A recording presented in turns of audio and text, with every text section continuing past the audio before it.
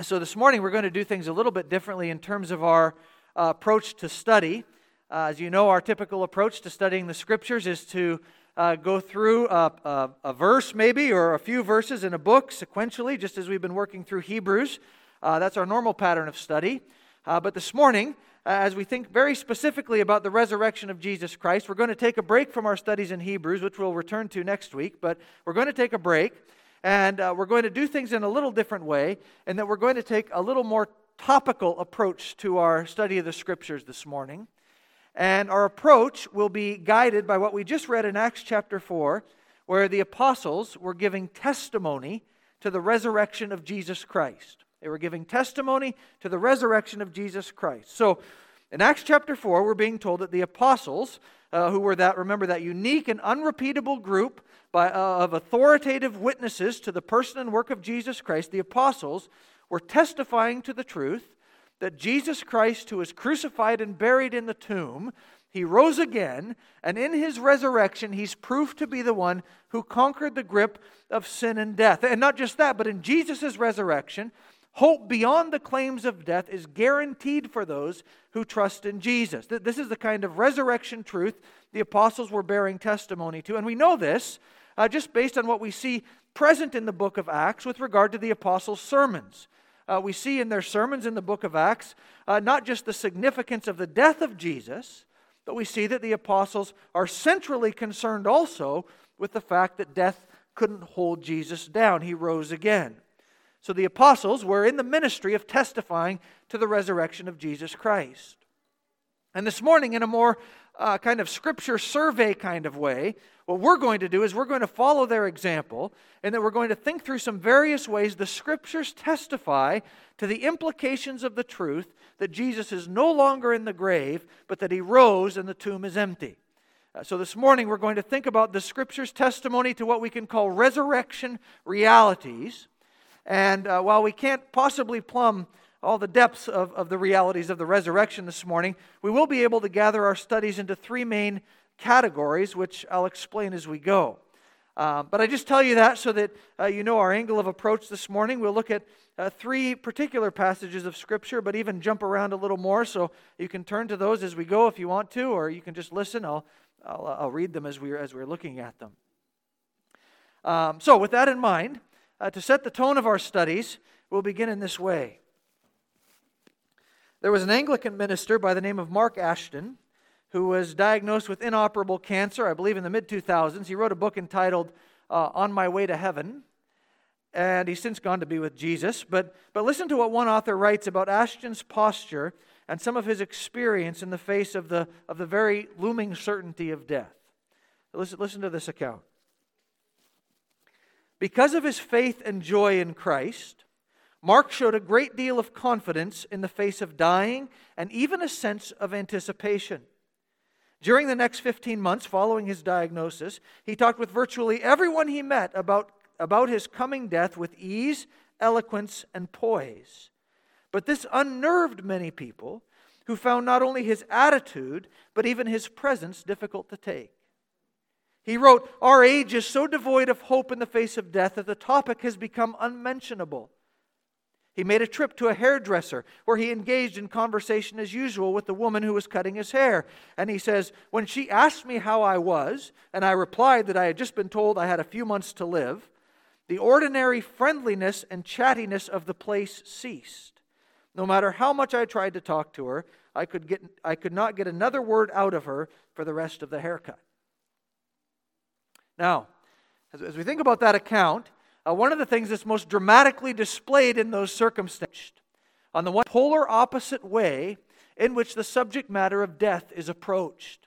On the one hand, for Mark, his approach was to openly speak about his own death. And even as he says, he had confidence and a sense of anticipation knowing that death was coming. There was a level of joy that was clearly present in his life, even as the nearness of death was very much looming over him. And then on the other hand, there was the approach to the topic of death that put the subject in an unmentionable category as he speaks about it. So much so that to bring death up during his haircut resulted in the end of conversations completely. And as we think about the topic of death, we very much understand why it can remain in the category of unmentionable subjects. We understand why the subject of death can cause otherwise lucid and amicable conversations in a hairdresser's salon to all of a sudden come to a complete stop. We understand why this could be the case because death is the supreme root of extraordinary sorrow. Death severs us from those we love, and death not only is attended by much emotional pain, but so often death brings with it significant physical pain as well. And death can come unexpectedly, and even when it is expected, the angst of watching its approach grow near can be more than what seems bearable, both for the loved ones who are caring for the person and for the one who's dying. And then death is accompanied by the fear of the unknown. That death is the great enemy, that no matter the advances we make in medicine or preventative care, no matter the caution we take, no matter the risks we avoid, no matter the amount of vegetables we eat, death comes for us. And then what? And so it's no wonder that a hairdresser's shop goes silent when the subject is mentioned. We're not surprised by that.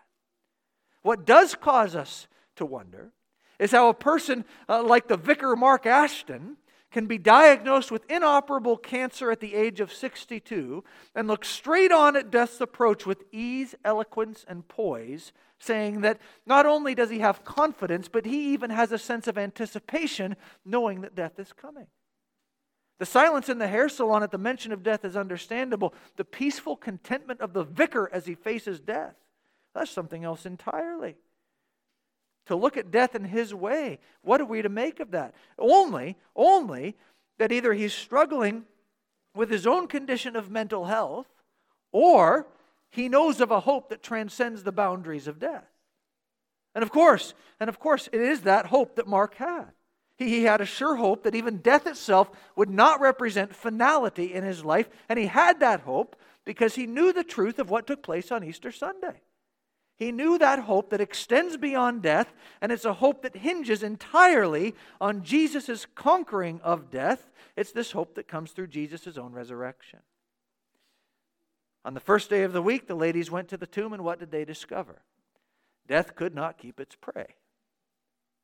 Death comes for all of us, at least for all of us who remain until the day of Jesus' return. Death comes for all of us.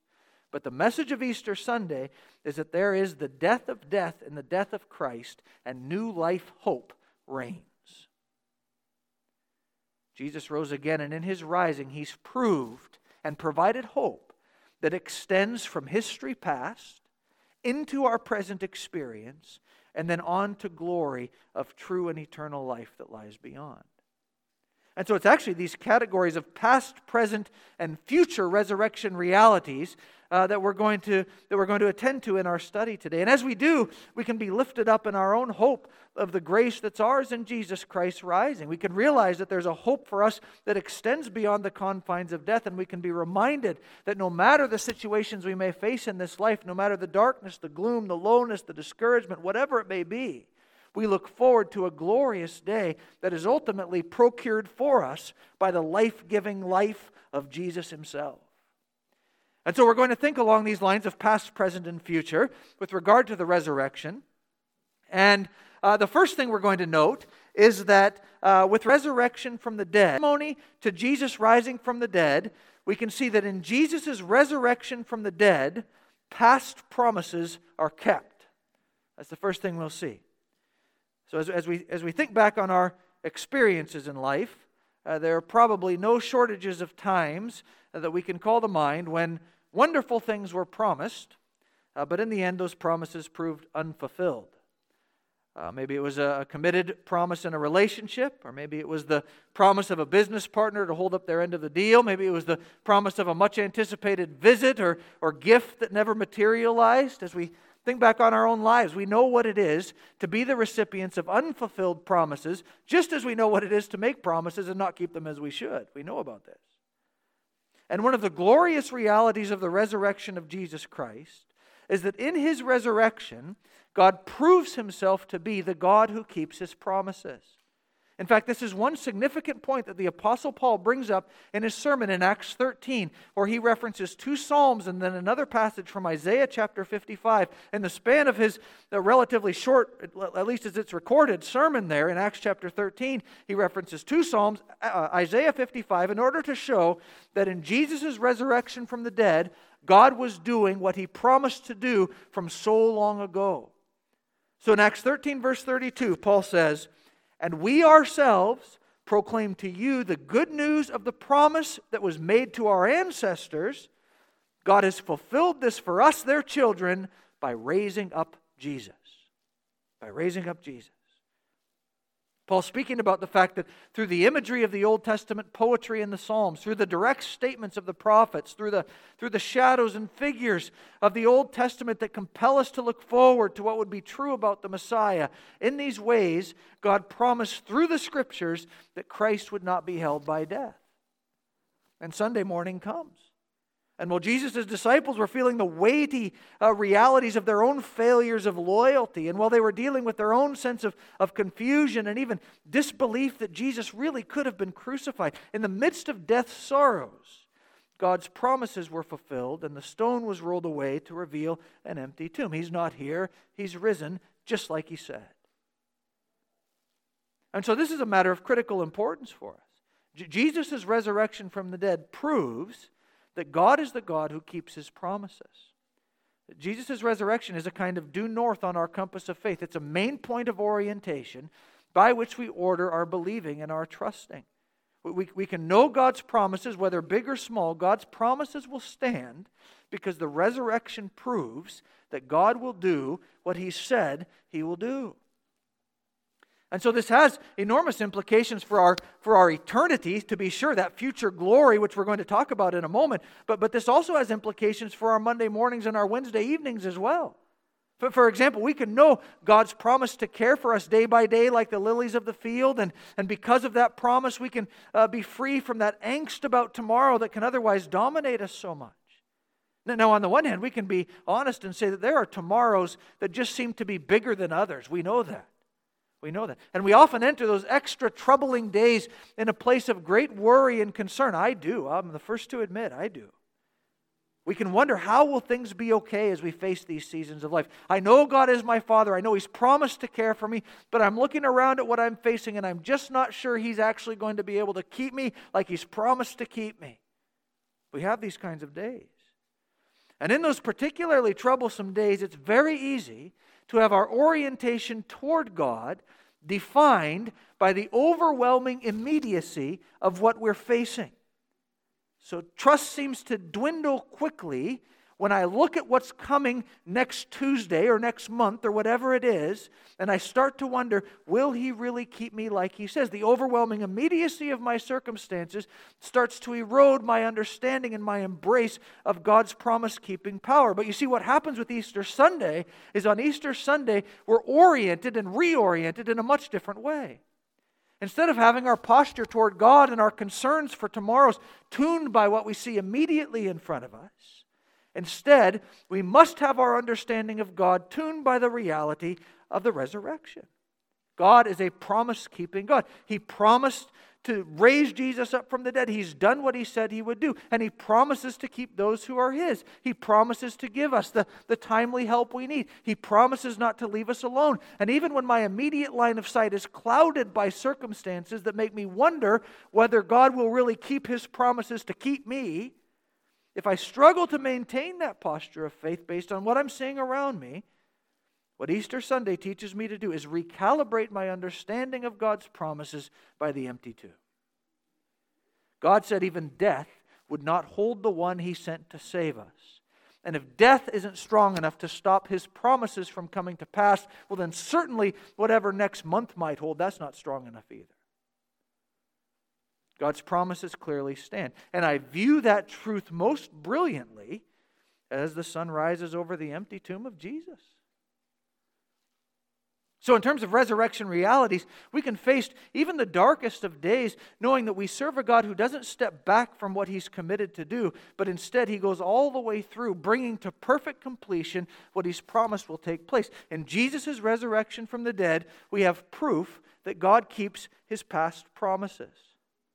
So that's the first thing for us to consider this morning and have our hearts encouraged by. And then secondly, in Jesus' resurrection, not only do we have the fact that God keeps past promises, but we also see how Scripture witnesses to the present benefits that are obtained by Jesus' resurrection. So it's not just a matter of proving past promises, but it's a matter of present benefits. And there are a number of places we could go in the Scriptures to speak about this, but one of the most clear places that speaks about the present benefits of Christ's resurrection is Romans chapter 6. In Romans chapter 6, we're told that we're buried with Jesus by baptism into death. That's how things start. So as we're baptized, we're confessing that we're identifying with Jesus' death on the cross for our sins. We're trusting Him to make us clean, just like we talked about on Friday night. He makes us pure. And Romans 6:4 tells us that we're buried with Jesus by baptism into death in order that, here's the reason, just as Christ was raised from the dead by the glory of the Father, so we too may walk in newness of life. So in identifying with the death of Jesus in our place, we also rise to the newness of living that He rose to from the dead. And that newness of life is described in Romans 6 as Paul goes on to apply it. It isn't only a matter of eternal new life that we look forward to on the final day of Christ's return, but that newness of life is a right now kind of benefit.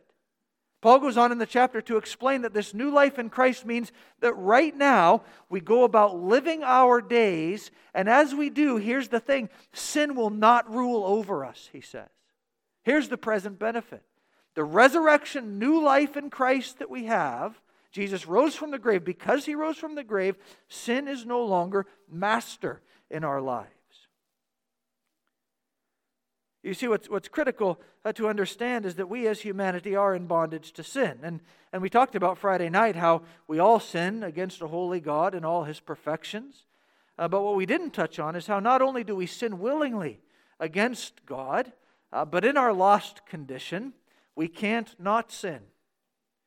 The twisting existence of human transgression under God is such that because of our actions and because of God's judgment on sin, humanity is completely tied up in the grip of wrongdoing. In fact, Paul addresses this in Romans chapter 1 when he talks about God giving us over to the sinful desires that we have because of our rebellion against Him. In our own human lost condition, sin is now our master. There are these chains of rebellion against God around our hearts, defining our human existence under God.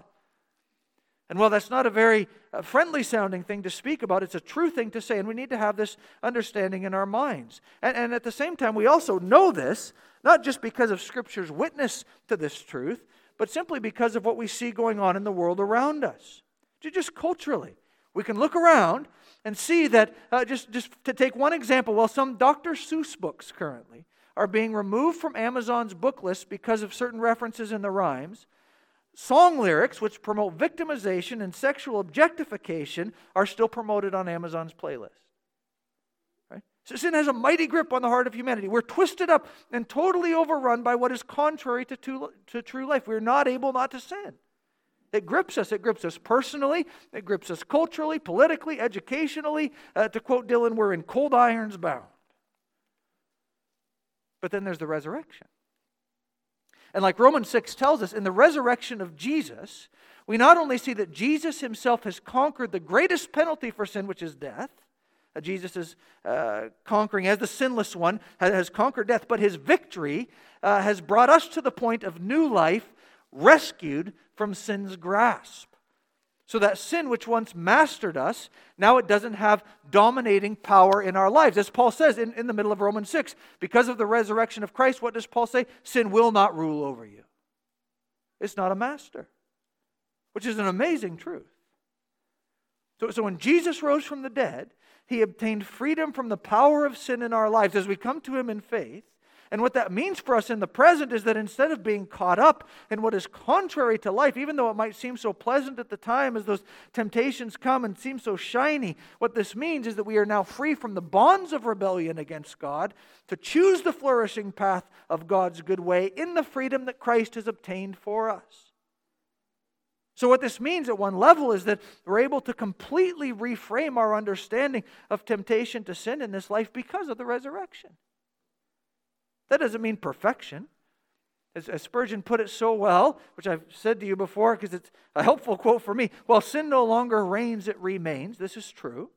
We struggle against sin. To quote the Westminster Confession, the Christian in this life is involved in a continual and irreconcilable war with sin. We know this is true. Temptations to sin comes. We tumble, we battle, but we do so from this place that in Jesus' resurrection, the power to live to God and die to sin is ours now. Jesus' power over death and the curse proved by His rising from the dead that power is active in our lives now too, wherein sin's authority in our lives is comprehensively undone so that it has no grip, no authority, no demand upon us if we're in Christ. Which means that, just for example, when anger starts to rise up in our hearts, this means that anger does not have the final word in our thoughts and actions. The resurrection life of Jesus is bigger than the anger that starts to simmer. This means that when lust starts to creep into our minds, that lust does not have the final word in our actions and thoughts because the resurrection life of Jesus is bigger than the lust that would otherwise harass and permeate our thinking. This means that when it comes to decisions and facing the regular bends in the road of life, this means that selfish motives and deceit and indulgence ultimately don't hold sway because the resurrection life of Jesus is bigger than the wrongly centered motives that could otherwise compel us. So the witness of the Scriptures make it clear that in the resurrection of Jesus Christ, we are granted this new life, and He's made us new in our hearts even now. In fact, for further homework reading, you can read Colossians 3 this afternoon when you get home. But we see how this new life isn't just one that's free from the condemnation of sin because Jesus paid our debt, but that new life is also one that's free from the domination of sin because of Jesus' resurrection.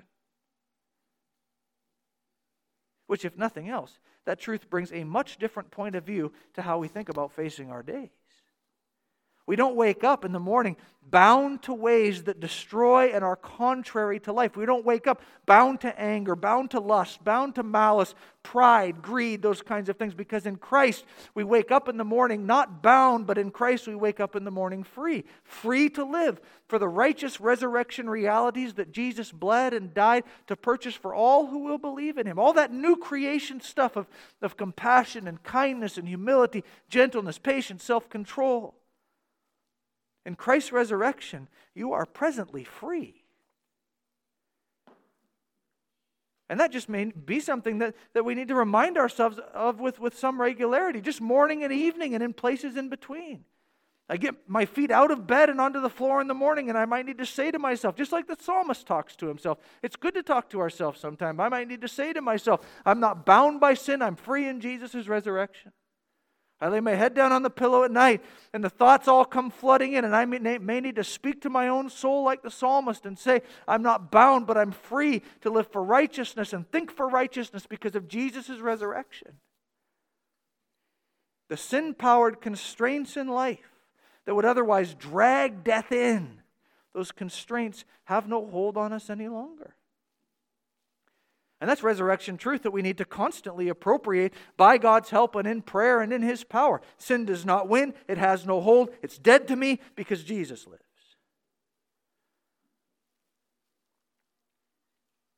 So we consider how the Scriptures testify to the resurrection, and it's magnificent.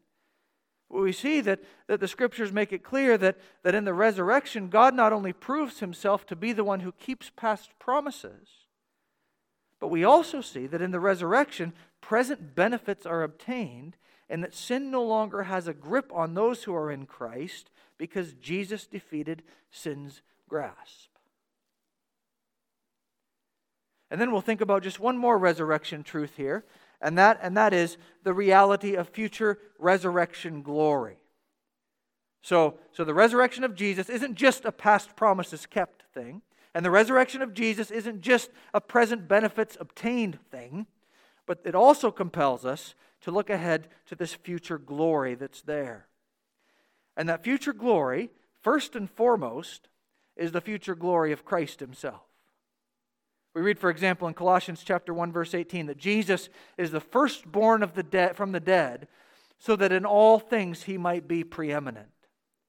He's the firstborn from the dead, that's resurrection language, so that in all things he might be preeminent. The fact that he's the one who went through death and conquered it for us and rose first, he's the firstborn from the dead. That means that he's the one who's in the first place over all things. Just as we think about the historical, cultural paradigm of that firstborn son having the larger inheritance, the higher place of honor. That's the metaphor that's being used here by Paul in Colossians 1. Jesus is the firstborn from the dead. He is the preeminent one. So Revelation 1 verse 5, we're introduced to Jesus in this way, where we read, Jesus Christ, the faithful witness, the firstborn from the dead, and what? The ruler of the kings of the earth. There is no other who has the place of ultimate and superior preeminence but the Jesus of the empty tomb. Now, at the moment, nations may rage and the peoples plot in vain, like Psalm 2 says. At the moment, the world scoffs at the notion of the resurrection glory of Christ, but he who sits in the heavens laughs. Because Jesus is the resurrected King installed on the holy mountain of God, and all authority and power and dominion has been given to him. And one day, just like Philippians 2 says, one day every knee will bow and confess the totality of his cosmic sovereign lordship. The resurrection, Jesus being the firstborn from the dead, the resurrection proves, the resurrection secures, the resurrection displays that Jesus has first place. And that reality, while it's something that's true now, will be displayed in a future glory such that people who love Jesus will worship in that ceaseless praise at his appearing. And others who determine to live a life rejecting Jesus, others will cower before the glory of Christ at his return, crying out for the rocks to fall on them and hide them from the wrath of the Lamb. So we make no mistake, in Jesus' resurrection, his future glory is guaranteed. And as Revelation 6 makes it clear, from the kings of the earth and the nobles and the generals and the rich and the powerful to every slave and free person, they'll see him for who he is in his unadulterated majesty. The resurrection of Jesus points to his future glory. He's the firstborn from the dead, that in everything he would be preeminent. Colossians 1 verse 18. The resurrection of Jesus points to his future glory. And then what's really amazing about future resurrection glory, and it's only the bigness of the mercies of God that could ever make this next thing be true, but the resurrection of Jesus Christ doesn't only point forward to his future glory, which of course outshines the sun, but his resurrection points forward to our future glory as well. Which is what we have in Romans 8, verse 28, where we have this unbelievably amazing statement that Jesus isn't just the firstborn from the dead, but he's the firstborn among many brothers and sisters. Jesus' resurrection is not just a matter of promises kept and present benefits obtained and his own future glory, but the amazing grace of his resurrection is that because he rose again, we will too. He's the firstborn of all who believe in him, and one day we will ourselves go along with him in that resurrection glory as he returns and gathers us to himself. Jesus is the older brother of our own resurrection. He's gone first, but we're coming. So on the final day, all who trust in Christ will rise to this newness of life. Our bodies will be freed from the mortality of this world. This future glory awaits us. Freed from the boundaries of the grave, freed from the ashes of the urn, freed. We'll rise to live with resurrection bodies like Jesus himself in eternal reconciled communion with him. And we'll live not just with glorified bodies made new, but we'll live in a whole creation made new, because death could not hold Jesus down, and his resurrection redemption has implications for the whole totality of a new cosmos.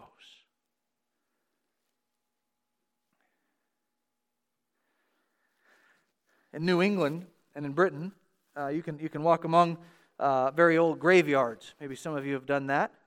If you haven't and you get a chance, you should. I had the opportunity to do it one time in Wales. And in graveyards, usually with gravestones marking burials in the 16th and 17th century, you can come across certain gravestones with the phrase "memento mori" engraved on the stone. It's a Latin phrase that means "remember you must die." And then below that phrase, on the gravestones, there's often a picture of a skull. And the skull chiseled in the stone is very unique in that instead of merely a scary-looking emblem of death, that skull is carved with a smiling face and attached to the skull are wings. And as the historians tell us, those gravestones symbolize something very important for an earlier generation of Christian believers. They remembered death, memento mori, but for the Christian believer, to be dead and buried is not the end. There's a smile on the skull and wings ready to rise. Why? Well, because they knew that the final Sunday's coming. The final resurrection is coming. And on that day, we will know the glories of the resurrection in a way that transcend all joy, and not only that, but we will know the glories of the resurrection in a way that eternally eradicate all sorrow, the death of death forever. So, the topic of death comes up in the hairstylist shop. Are we, who trust in Jesus, silenced by the taboo topic? No, we are not. In fact, we're people who could even face a terminal cancer diagnosis with peace and a smile on our dying face, because Jesus is our older brother of resurrection power. He's gone first, and we're coming. All our sin paid for and conquered, life guaranteed for all who trust in Him because of what He's done. So really, Easter leaves us with this one very, very important question that we need to ask time after time. Easter leaves us with one big question. Do you trust in Him? Do I trust in Him? Do we trust in Him? It's the most important question to ask on the day of the empty tomb. Are we trusting in the Jesus of the resurrection? Let's pray.